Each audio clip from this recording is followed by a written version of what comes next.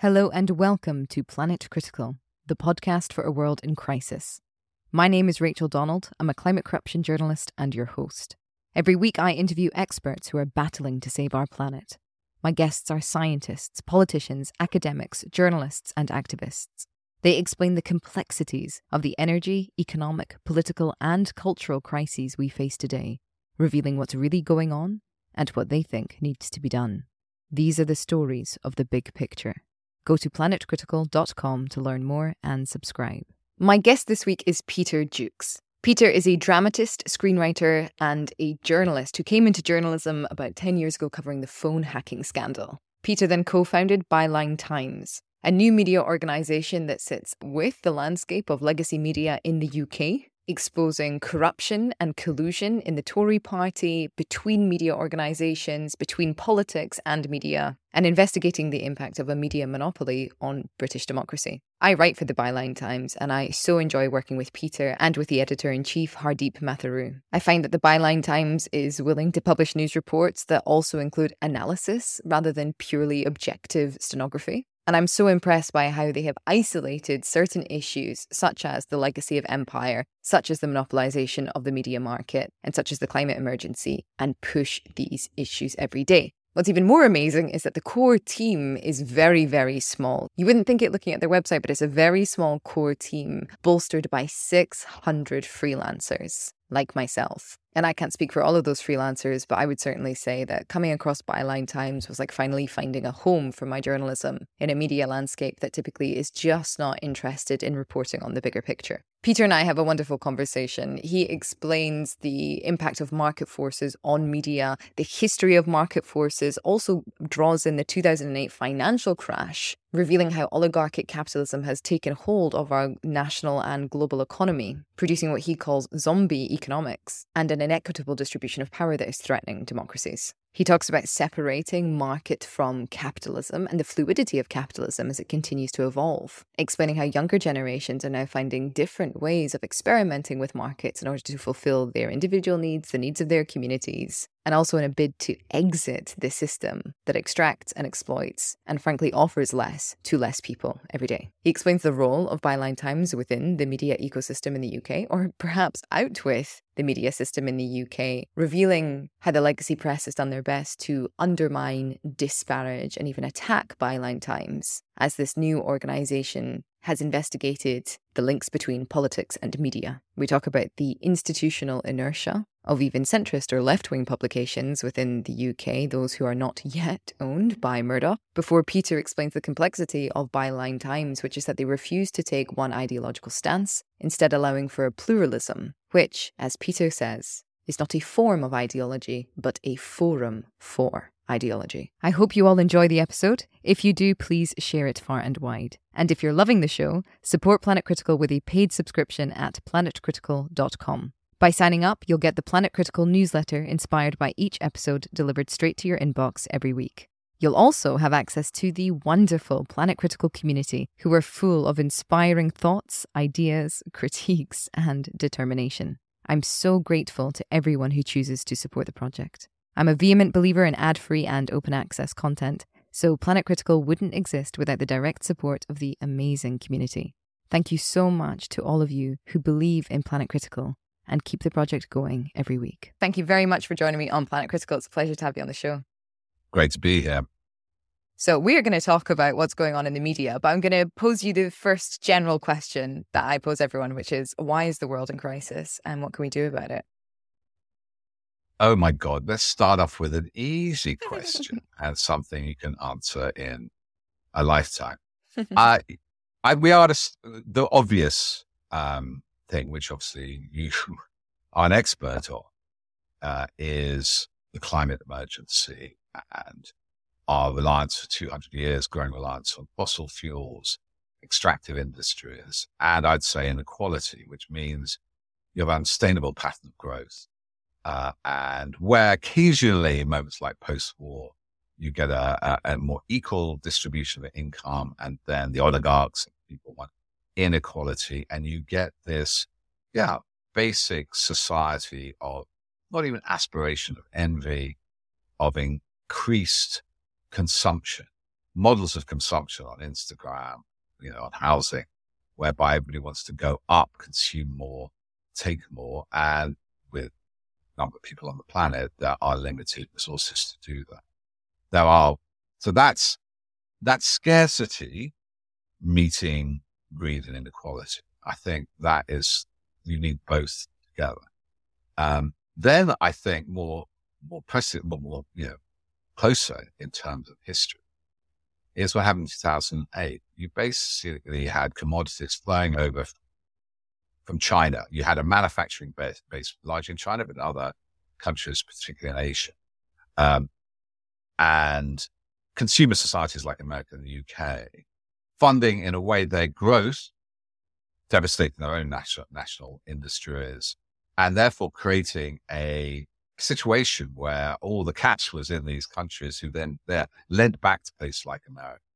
And you had a liquidity overabundance because of consumption. You didn't have, that money was washing around too much for the current state for investment in new technologies or whatever, and finance. So therefore was laundered into these credit default swaps, collateralized debt obligation, whereby money was loaned irresponsibly, combined with historical effects like 9/11 and the war on terror, which meant Greenspan put interest rates at zero.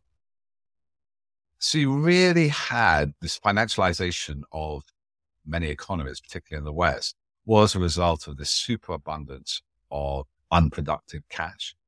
A lot of it just went into asset appreciation. So like classic sort of 17th century Sicily, it was just squatting on rents, literally on rents when it comes to London property, but also to IP. You basically had a crisis in another form of capitalism. Capitalism keeps on evolving. You can't just call it capitalism all the time. You might, it's too indistinct.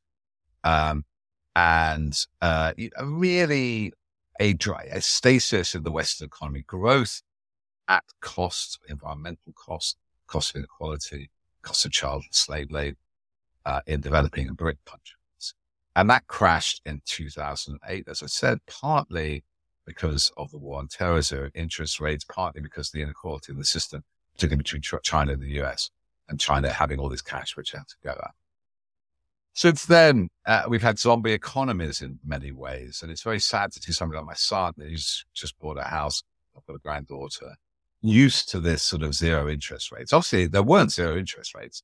The government was lending through quantitative easing to banks money at basically zero, and they were creaming off like 6% because they were underwater, because the model was unsustainable. And the way over the banking crisis was the lender of the last resort, was the state pushing cheap cash to save the banks, who then got out of their underwater situation, but then beguiled and misled the population to expect these low interest rates. This is happening now, coming to a crisis here, because rates are going up to what I was used to when I bought a house, like they briefly up at 12%. And you never get out the mortgages. In the UK, this is aggravated by the housing scarcity. So without saying all capitalism and markets are bad, because I don't think they are, it's too indistinct, this financialized form of late capitalism is in crisis. One solution to the fossil fuel based countries like Saudi Arabia or indeed Russia is to go the full hog to oligarchy and a securitized state. And there you have a model, which obviously always in Saudi briefly looked like Russia might break away, where there is a complete, reliance on fossil fuel industries. And with extractive industries, it seems to me, this kind of social structure also obtained, where you have, because you sit on land, you're really sitting on resources. They're owned by individuals or company. It isn't reliant on the creativity, the productivity of labor. It isn't really reliant too much on your consumer market either, and their well-being. It tends towards oligarchy. Now, these oligarchs, kleptocrats, then needed the Western system to launder their money effectively and to spend it, to buy their yachts, to go to Monte Carlo. And I think, and I was talking to Yeah, very senior financial journalists about what happened with like certain UK hedge funds. And they gravitated to hedging with Cayman Islands, Turks and Caicos, Kitts and Nevis. Britain's ex-empire becomes an offshore archipelago of dark money.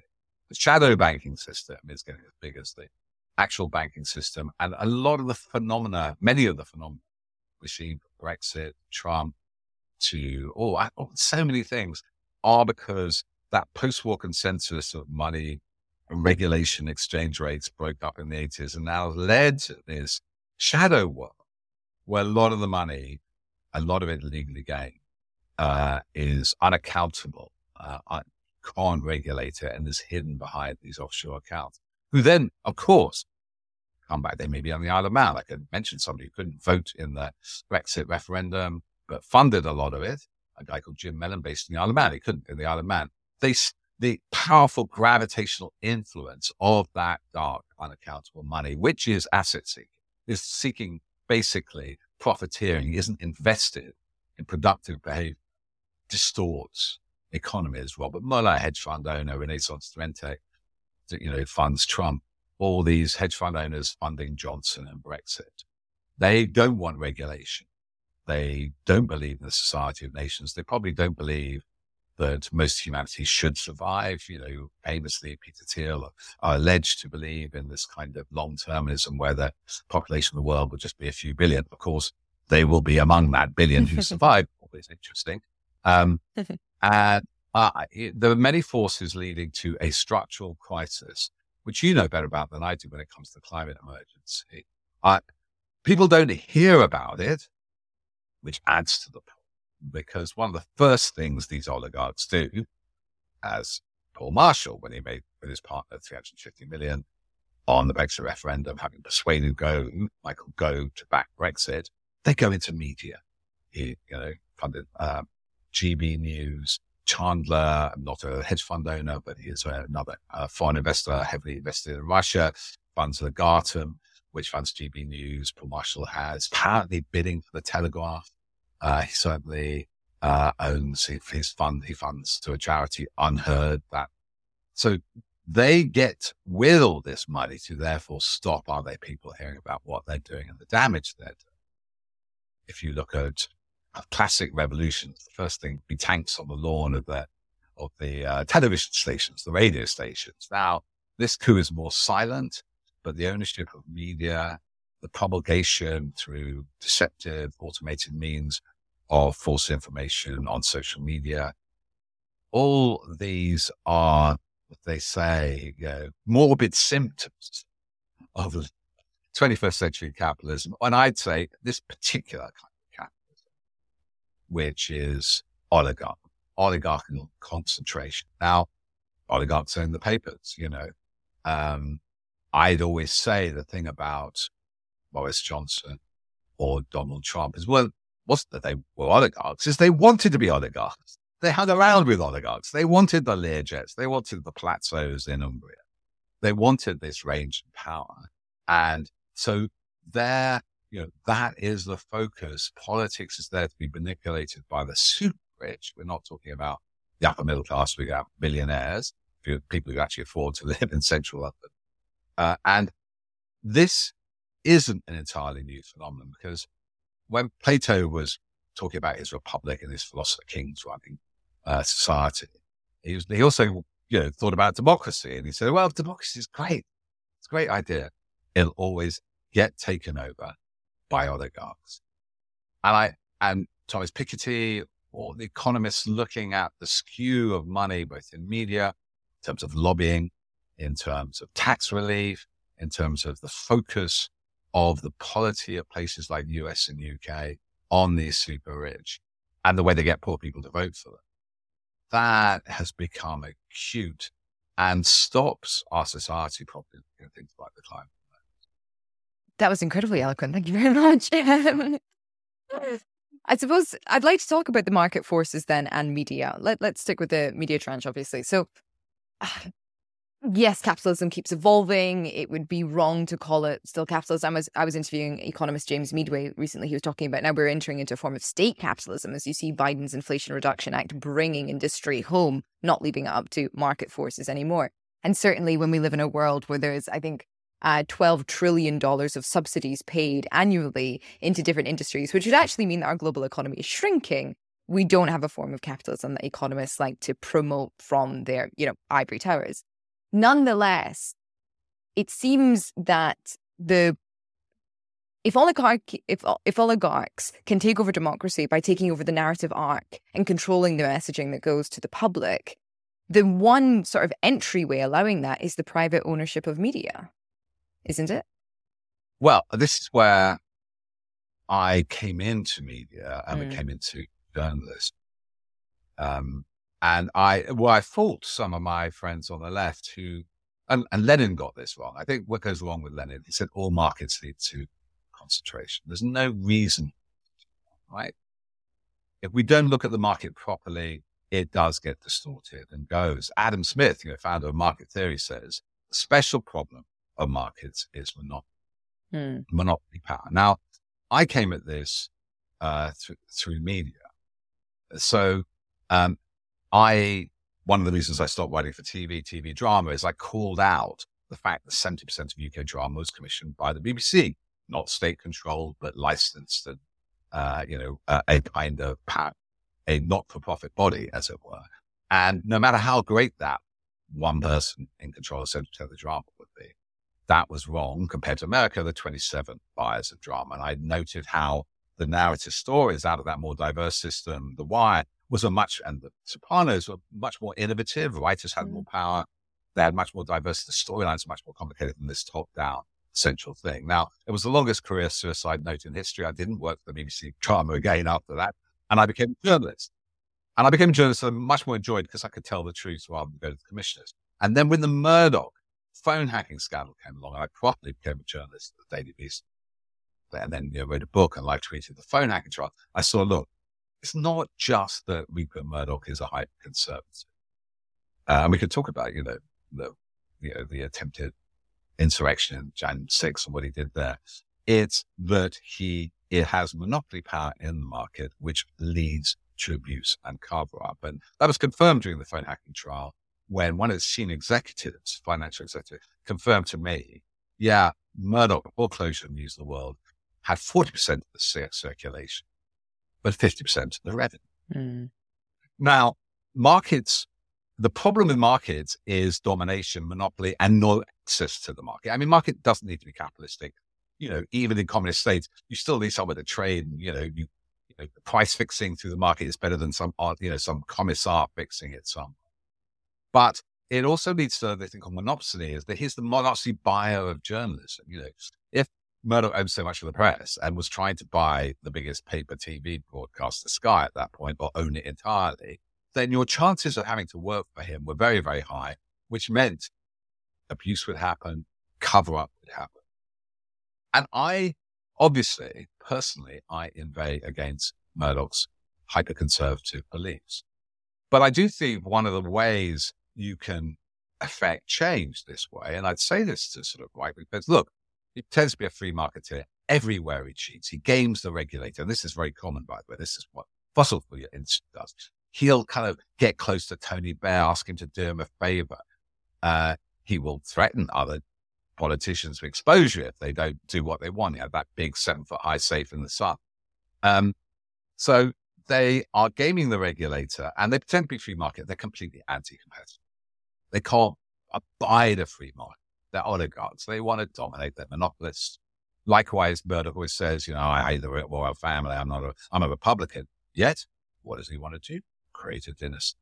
You hit them at their contradictions. And I do think especially with fossil fuel industry, though it's harder because the hierarchies, the huge sort of huge hierarchies of those extractive industries, is you can use competition progressive. But this is, by the way, and I think we're facing with social media, is what Theodore Roosevelt did turn of the century in America, trust busting at the turn of the 19th and 20th century. Standard Oil own the oil fields, own the railways, were buying up the newspaper, that you use antitrust legislation, anti-monopolistic legislation to break up the corporate power of these, because they get inefficient if they become monopolies, they get abusive. And finally, on this thought, when 2008 happened, and, there was danger the cash machines would stop into Amsterdam, all the boats were, outside the port, couldn't get the bills of lading in. There was danger of huge social upheaval. The state stepped in, the lender of the last resort. The Fed, the Bank of England, they saved, too big to fail the bank. But what did that tell the oligarchs? I mean, I didn't like it in the 80s, a lot of my, school, my colleagues at university went into finance and shares, and I thought it was all a bit dodgy, but, they thought, I'll come become a businessman or woman and make my money for myself and that, and maybe pay less tax, right? But not sure. After 2008, any calculating, I wouldn't say moral, but rationally calculating, self-interested businessman woman go, what am I doing here in the free market where I could get taken over or I could lose money? The thing to do is go and invade the state. That's where the money is. This precedent, by the way, had been set in Russia and other countries with the KGB and organized crime basically taking over the assets of the Russian Federation. But you can see it in politics, tough street, see it in the trajectory of many. You go, well, why risk it? Why not cozy up to an MP, cozy up to Parliament? You might get an OBC or a lordship, but you'll probably get a really nice contract. And it's corporatism. This is what the free market, right, should, Tupman Street, Adam Smith Foundation, this should be their core celeb. Of course, compromise. They don't do anything about it. They benefit from it. So I do think there is an attack to open up markets, barriers to entry, education, health. It can't be a fair market if some people are penalized because of their education, their family they're born to, or their health conditions, or what region of the UK they're brought up in. That is not a market which is going to let people shine in their talents. And I think there is a language of aspiration, a language of fairness and freedom, which doesn't always need to be attached to the state. My brother was said, anarcho-syndicalist on this, though he was a finance director, is that there is a way of looking at markets of removing the power of accumulated capital, attriting it, and getting more freedom to unleash fairly the talents and resources of individuals and groups in civil society. And these are the kind of conversations which I think your generation are having. I think they will need to be had as, I do believe that there are classic forms of growth that have not worked. They have not led to human happiness. Obviously in, developed countries, there has brought up the standard of living, but, that is not in itself a bad thing, but is that sustainable? Can that move to population stability? Can it lead to a quality of life, as Amartya Sen says, the measurement of human happiness isn't your GDP. And I feel your generation, who couldn't be yuppies like my generation, can't look forward to speculating on house prices just because of shortage, and also have an economy, thanks to some good elements of new technology, that enables sharing, enables you not to have to own a car or even your own bike, that they tend to allow you to, to reduce the impetus of ownership and instead look more at the benefits of use. That I think there's hope there. Yeah, definitely. I think it's very interesting, sort of the imaginative capacity of younger generations that have been unleashed by sort of most of our options being taken away from us. And I have to say, I think Gen Z are doing it better. It's very interesting to see the difference between millennials and Gen Z. Like, I remember being brought up with the belief that the world was my oyster, especially because of, my class position, my privilege, all that. And then everything changing once I went to university after 2008, the financial crash, nobody being able to get graduate jobs. And I think millennials still have that bitter taste of, we remember what we could have had. Whereas Gen Z, born into a world where they were never promised those kinds of things, they're just exiting the system. I mean, so many millennials are still sort of chipping away, trying to save it. And Gen Z are just like, not interested, off to do something else, quite frankly. amazing how much they've educated themselves. And having been through born in the 1960s, the kind of dreams that my brother was, before he was a finance director, was a hippie, and he looked like Jesus Christ. The dreams of the 60s, crashes of the 70s, and then the yuppiedom of the 80s. I see my whole generation very early. We're told, oh, it's all great, be a punk, it's all free. Oh, get a mortgage, get into property now. Completely contradictory messages.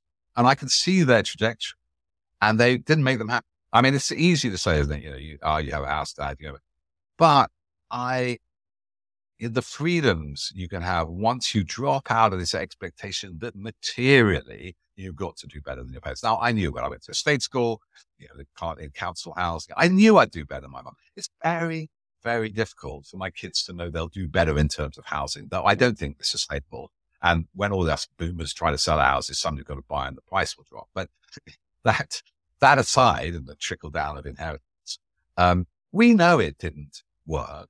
And this pathway to growth, this sort of assumption, always more things. For the last 20 years, I've been slimming down, getting smaller and smaller places, getting rid of more and more things. And same with mother, my kids. She's done that. She's just downsized. I think we've learned a hard lesson, of which your generation and Z are paying. I don't know. And I feel it all over the place. The block isn't it? It's those in power, those are sponsored by the fossil fuel industry. People. So at what point does the attitudes of people are not greedy? I don't think they're as greedy as the oligarchs. The oligarchs are competing with oligarchs. They're scared. They need their lawyers. They need their yachts. There is classic line, isn't it? Gandhi, there's plenty enough for every man's hunger, but not enough for one man's greed. But where this comes to a head, where the critical turnaround comes, and maybe already happening with the British economy. I mean, these interest rate rises are devastating. And hopefully there won't be repossessions, but that will, I remember the 90s, we'll hit the market and we'll suddenly look at our flats. They're not worth so much. Great. Bloody great. I mean, you shouldn't be living, your house shouldn't be a bank account where you're speculating to sell on to somebody else. Totally.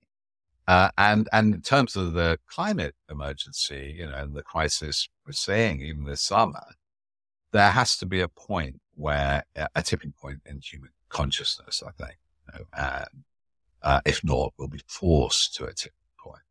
Now, I just think the danger, though, is that with it, and there's only one danger, is that, the kind of one nation, some elements in the middle of them might go, oh, you're using the climate crisis to put communism in place, right? You don't believe in markets, you don't believe in private property, and you want to take over the world, and Greta Thunberg is going to tell people what they can have, which is completely ridiculous. But sometimes some people do, because of the loose and imprecise and varying nature of capitalism. Capitalism in China is very different capitalism here in Russia and America, because it's all a bit generalized. The danger, and people say, yes, the climate is proving that capitalism doesn't work. Yeah, well, it's proving that 200 years of technology and social development is unsustainable. That doesn't mean the supermarket's owned by the state. It doesn't mean we're all told what to produce. And we've got to, I'm sure you are, and many people are, be very adept at saying the whole system needs to change, but that doesn't mean the kind of revolution like Mao, we're all working in the fields and somebody, and that, people are making these changes at an organic level, aren't they? So Gen Z, you said, already making, and this whole sharing economy, the whole ecosystem of media that exists around them. It doesn't have to be a state-led, top-down. Absolutely. I think the point of kind of the eco-socialism of the future that, we talk about in these kinds of circles is that it's going to be decentralized. It's about community sovereignty, individual autonomy, care, compassion, the state facilitating communities, helping one another, looking after one another, and realizing their potential. I mean, I was on the phone to a friend this week and we were talking about just the madness of work. How is it that we're all working so bloody hard when there's so many resources in the world? It's just crazy. And you were supposed to have all this time off. Yeah, totally. 15 hours a week. Yeah. That's what he thought. 15 hours a week. And that's what Keynes thought. And so I think contrary to, the communism past, that was still about shoring up power. That was centralizing resources and distributing amongst people so that leaders could still shore up power. And eco-socialism is not about that. It's about denuding power from the state. It's about creating an economy and a form of social organization that isn't about power hierarchies, but is rather about care of one another and stewarding the planet. And the market can play a role in that because, there are many much more equal societies which had markets. They means of trade and exchange and distribution. We just mustn't be careful. That can be, not always. If every market was always heavily regulated, the currencies, the weights, the measure, the permission to have your fare in your local town, and this whole myth that any form of regulation is state control, libertarian dream. No, you wouldn't exist if you didn't have highly regulated markets to stop them malfunction. And I think that I saw during COVID that kind of society you're talking about. Well, Boris Johnson building his parties and had all this herd immunity bollocks that, let it rip, like ever had herd immunity with a novel coronavirus, then it's serology. But people locked down before the government did. Why? Because they cared. They looked after their neighbors.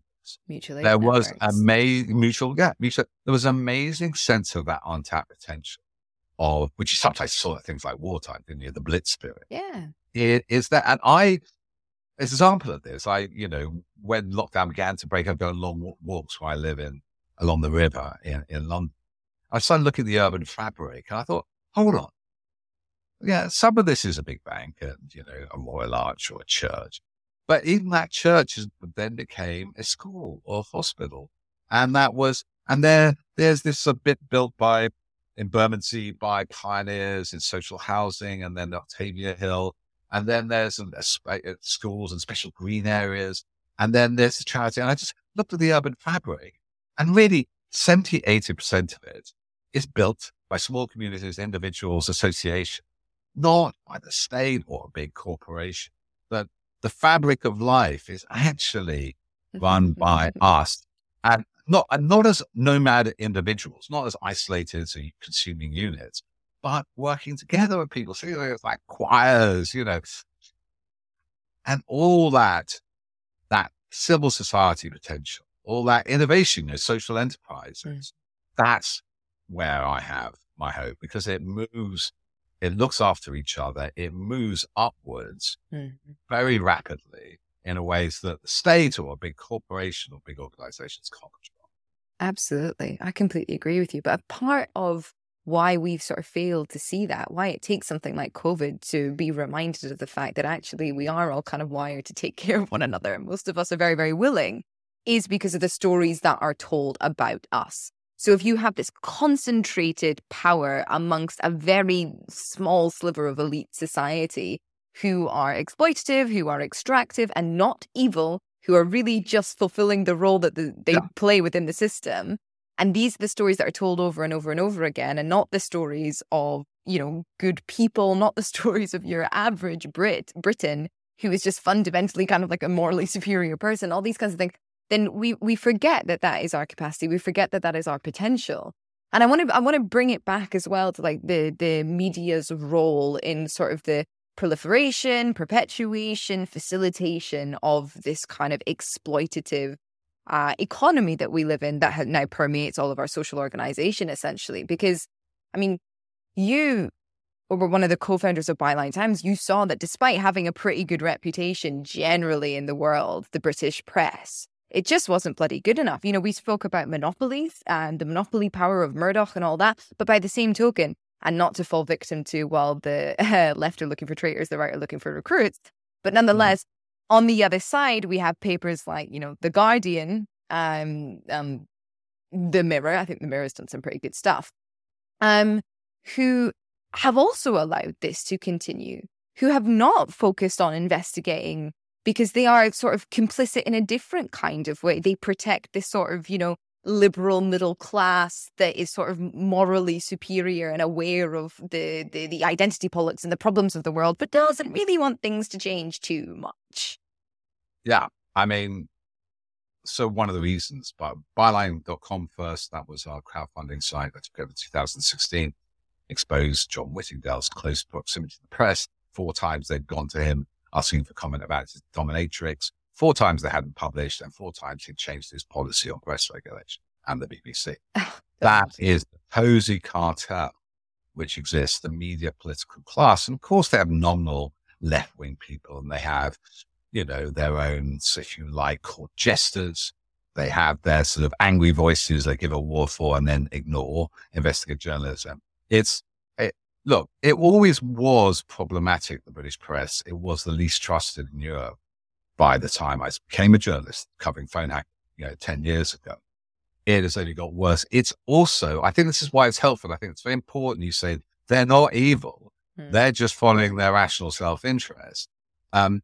Papers have been losing money for a long time, especially the advent of online.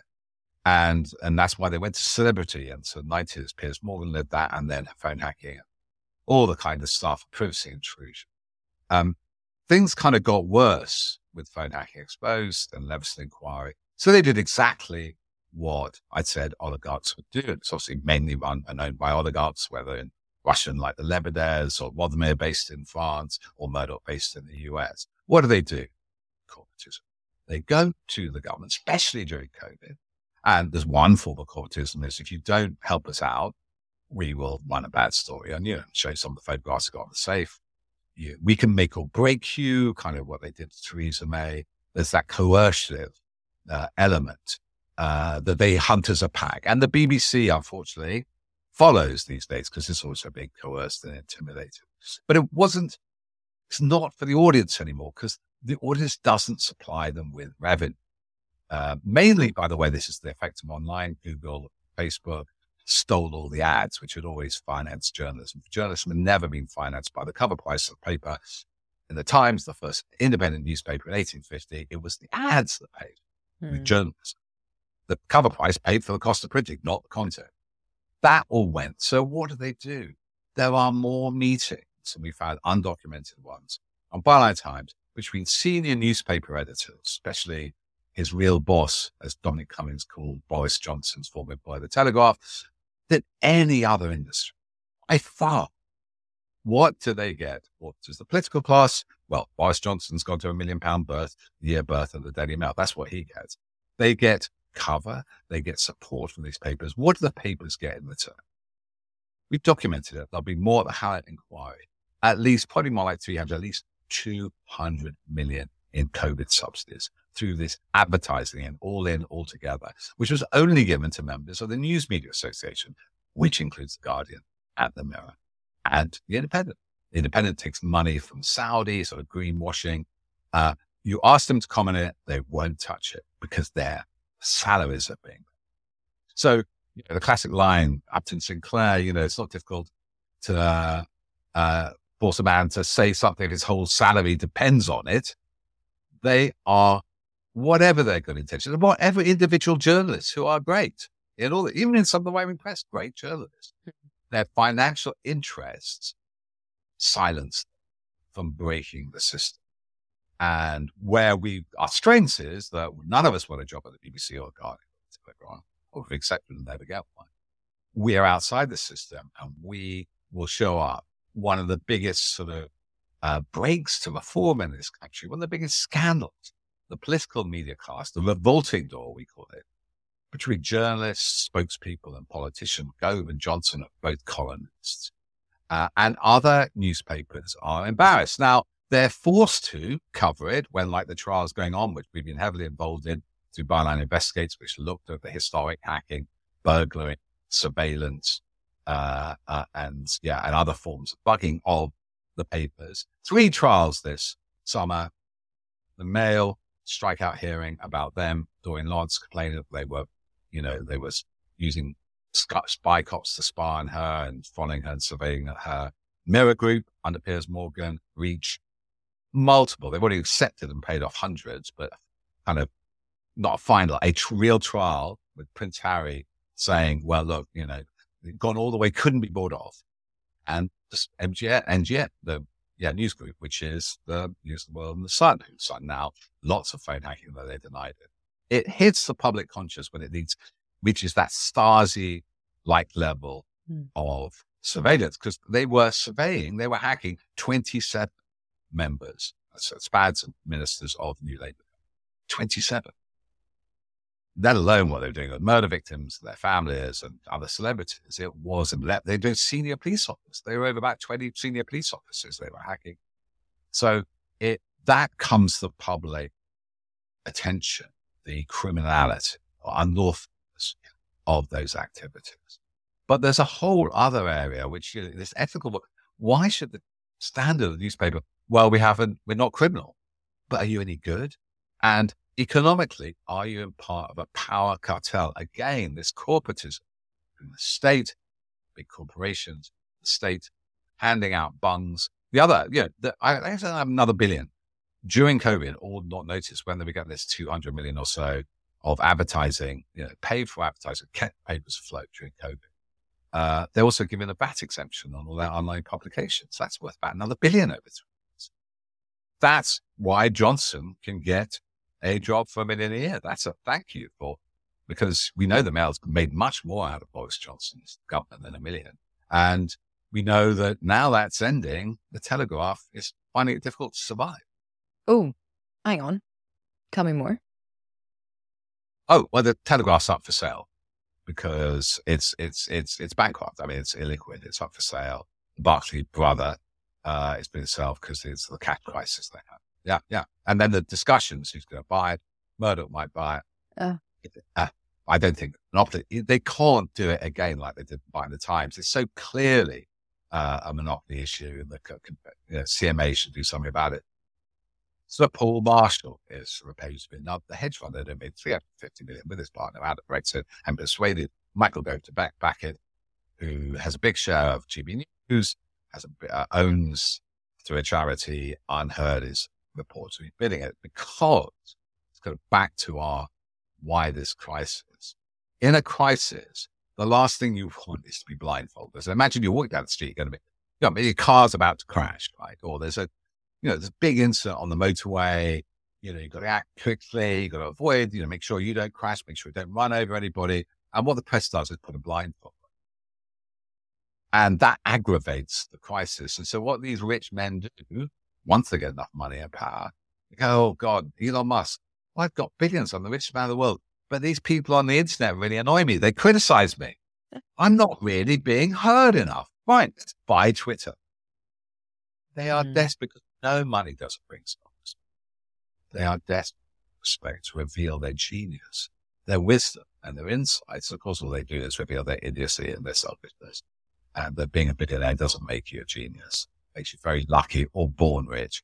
And rich men, nearly always, but not always, want to own the means of perception to hide what's really going on. Oh, that's such a great line. They want to own the means of perception. I love that.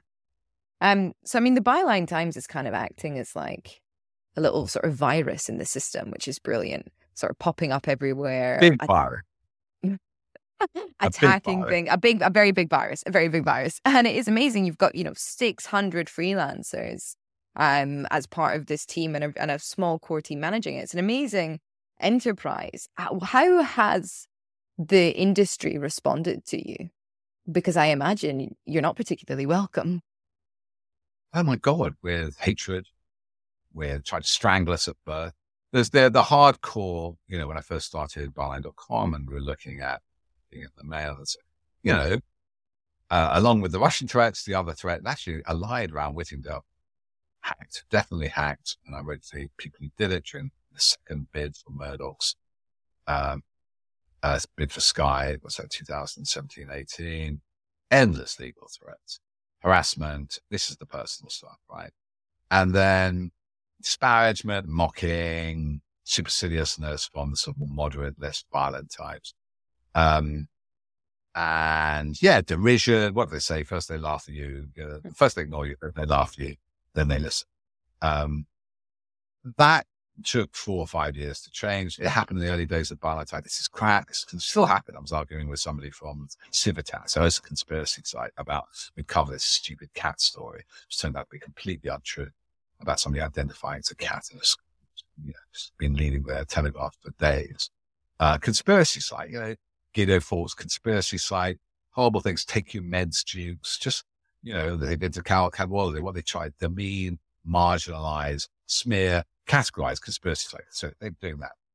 Very difficult for them to do that now. They steal none of our stories, or to be fair, PPE, the Sunday Times built a whole load of investigations on the work we've done. And fair enough, great. We've been doing it for 2 years. They took it on a little bit further.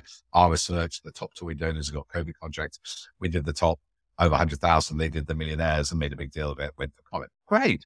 Herd immunity. Jukes is mad. What's wrong with herd immunity? Well, they're talking differently now. When it came to Russian interference, people see things very different.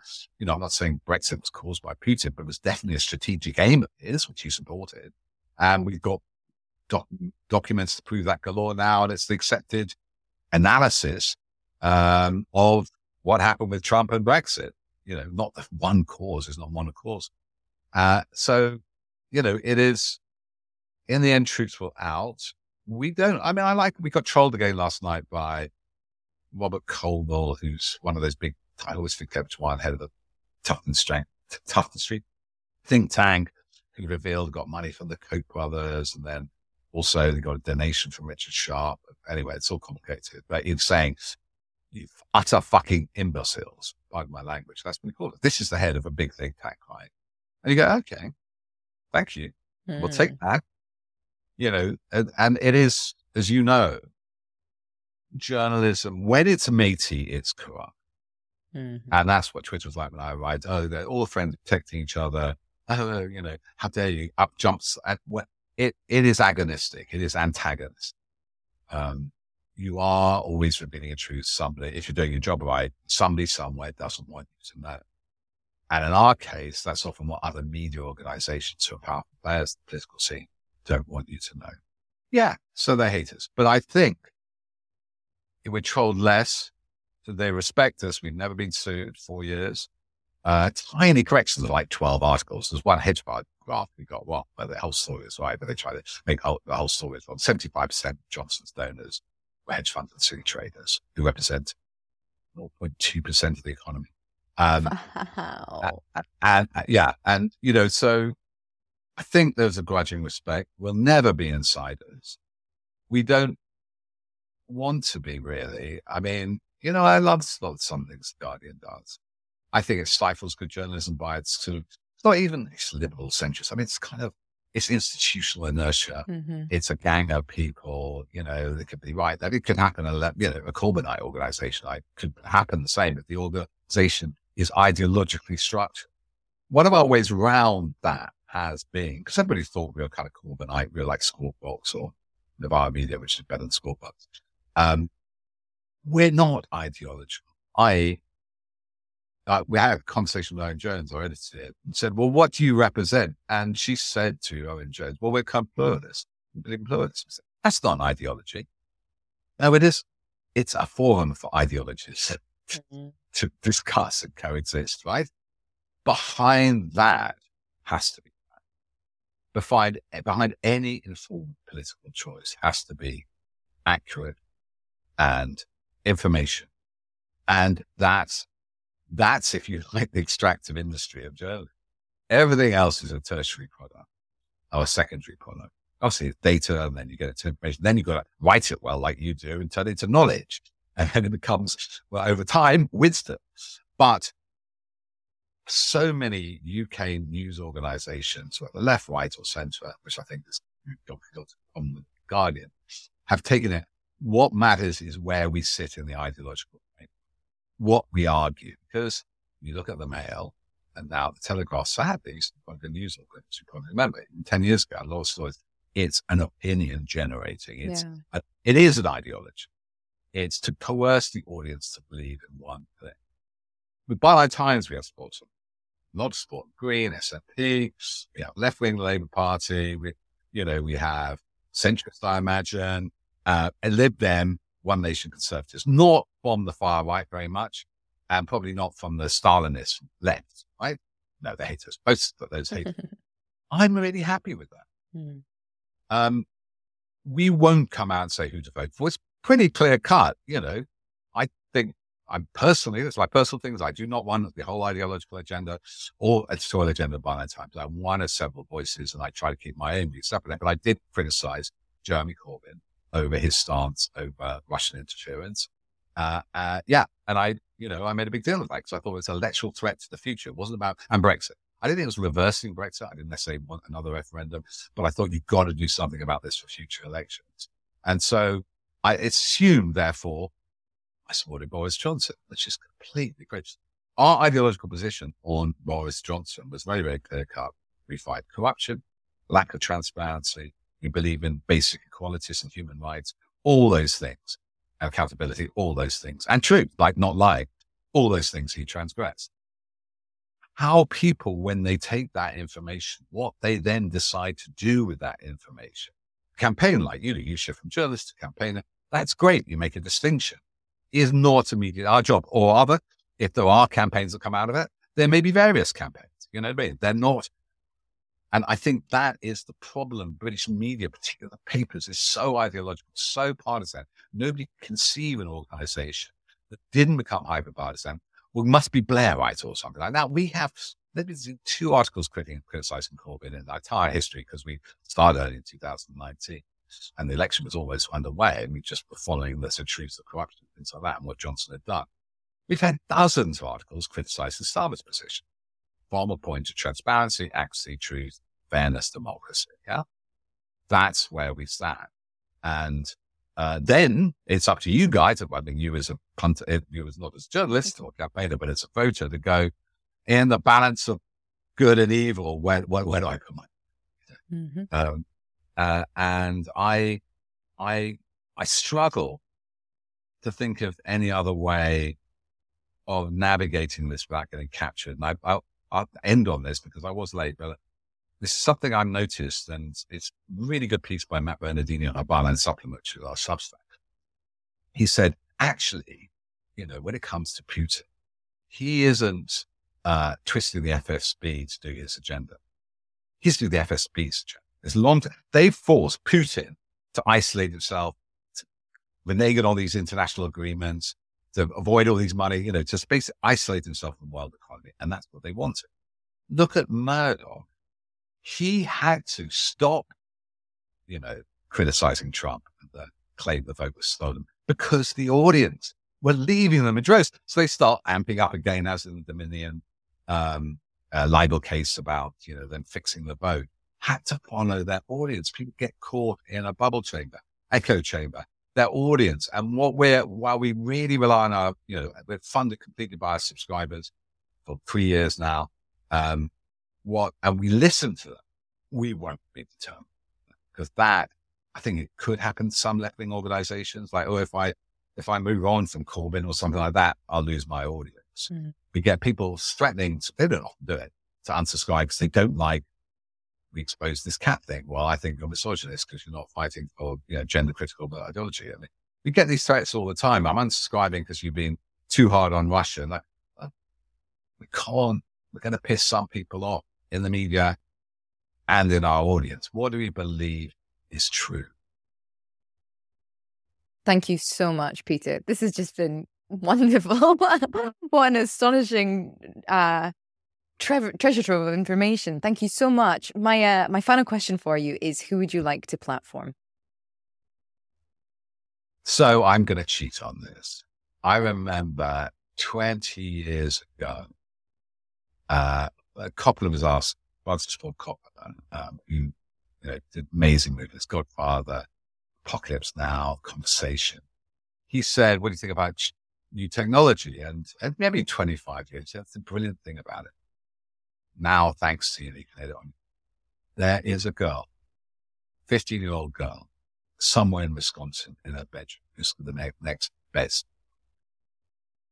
I would like to platform that unknown person. There's a great anecdote by Mark Twain. There was a much better poet than Shakespeare in 16th, 17th century England. Lived in Birmingham and wrote his first poem, went to the market, read it out aloud. Everybody laughed. He never wrote again. So to whoever's out there listening to this podcast, who has something to say, has an insight, has a desire for the truth, has a burning sense of injustice, or a great sense of duty towards the public and making the world a better place. That's who I like. Thank you so much, Peter. If you want to learn more, I've put links to everything over on planetcritical.com, where you can subscribe to support this podcast and read the weekly newsletter inspired by each interview. If you liked this episode, leave a review and share it far and wide. If you loved it, choose a paid subscription at planetcritical.com to join the community. As always, my deepest thanks to that community. Planet Critical wouldn't exist without your support. Thank you everyone for listening and for coming on this journey together.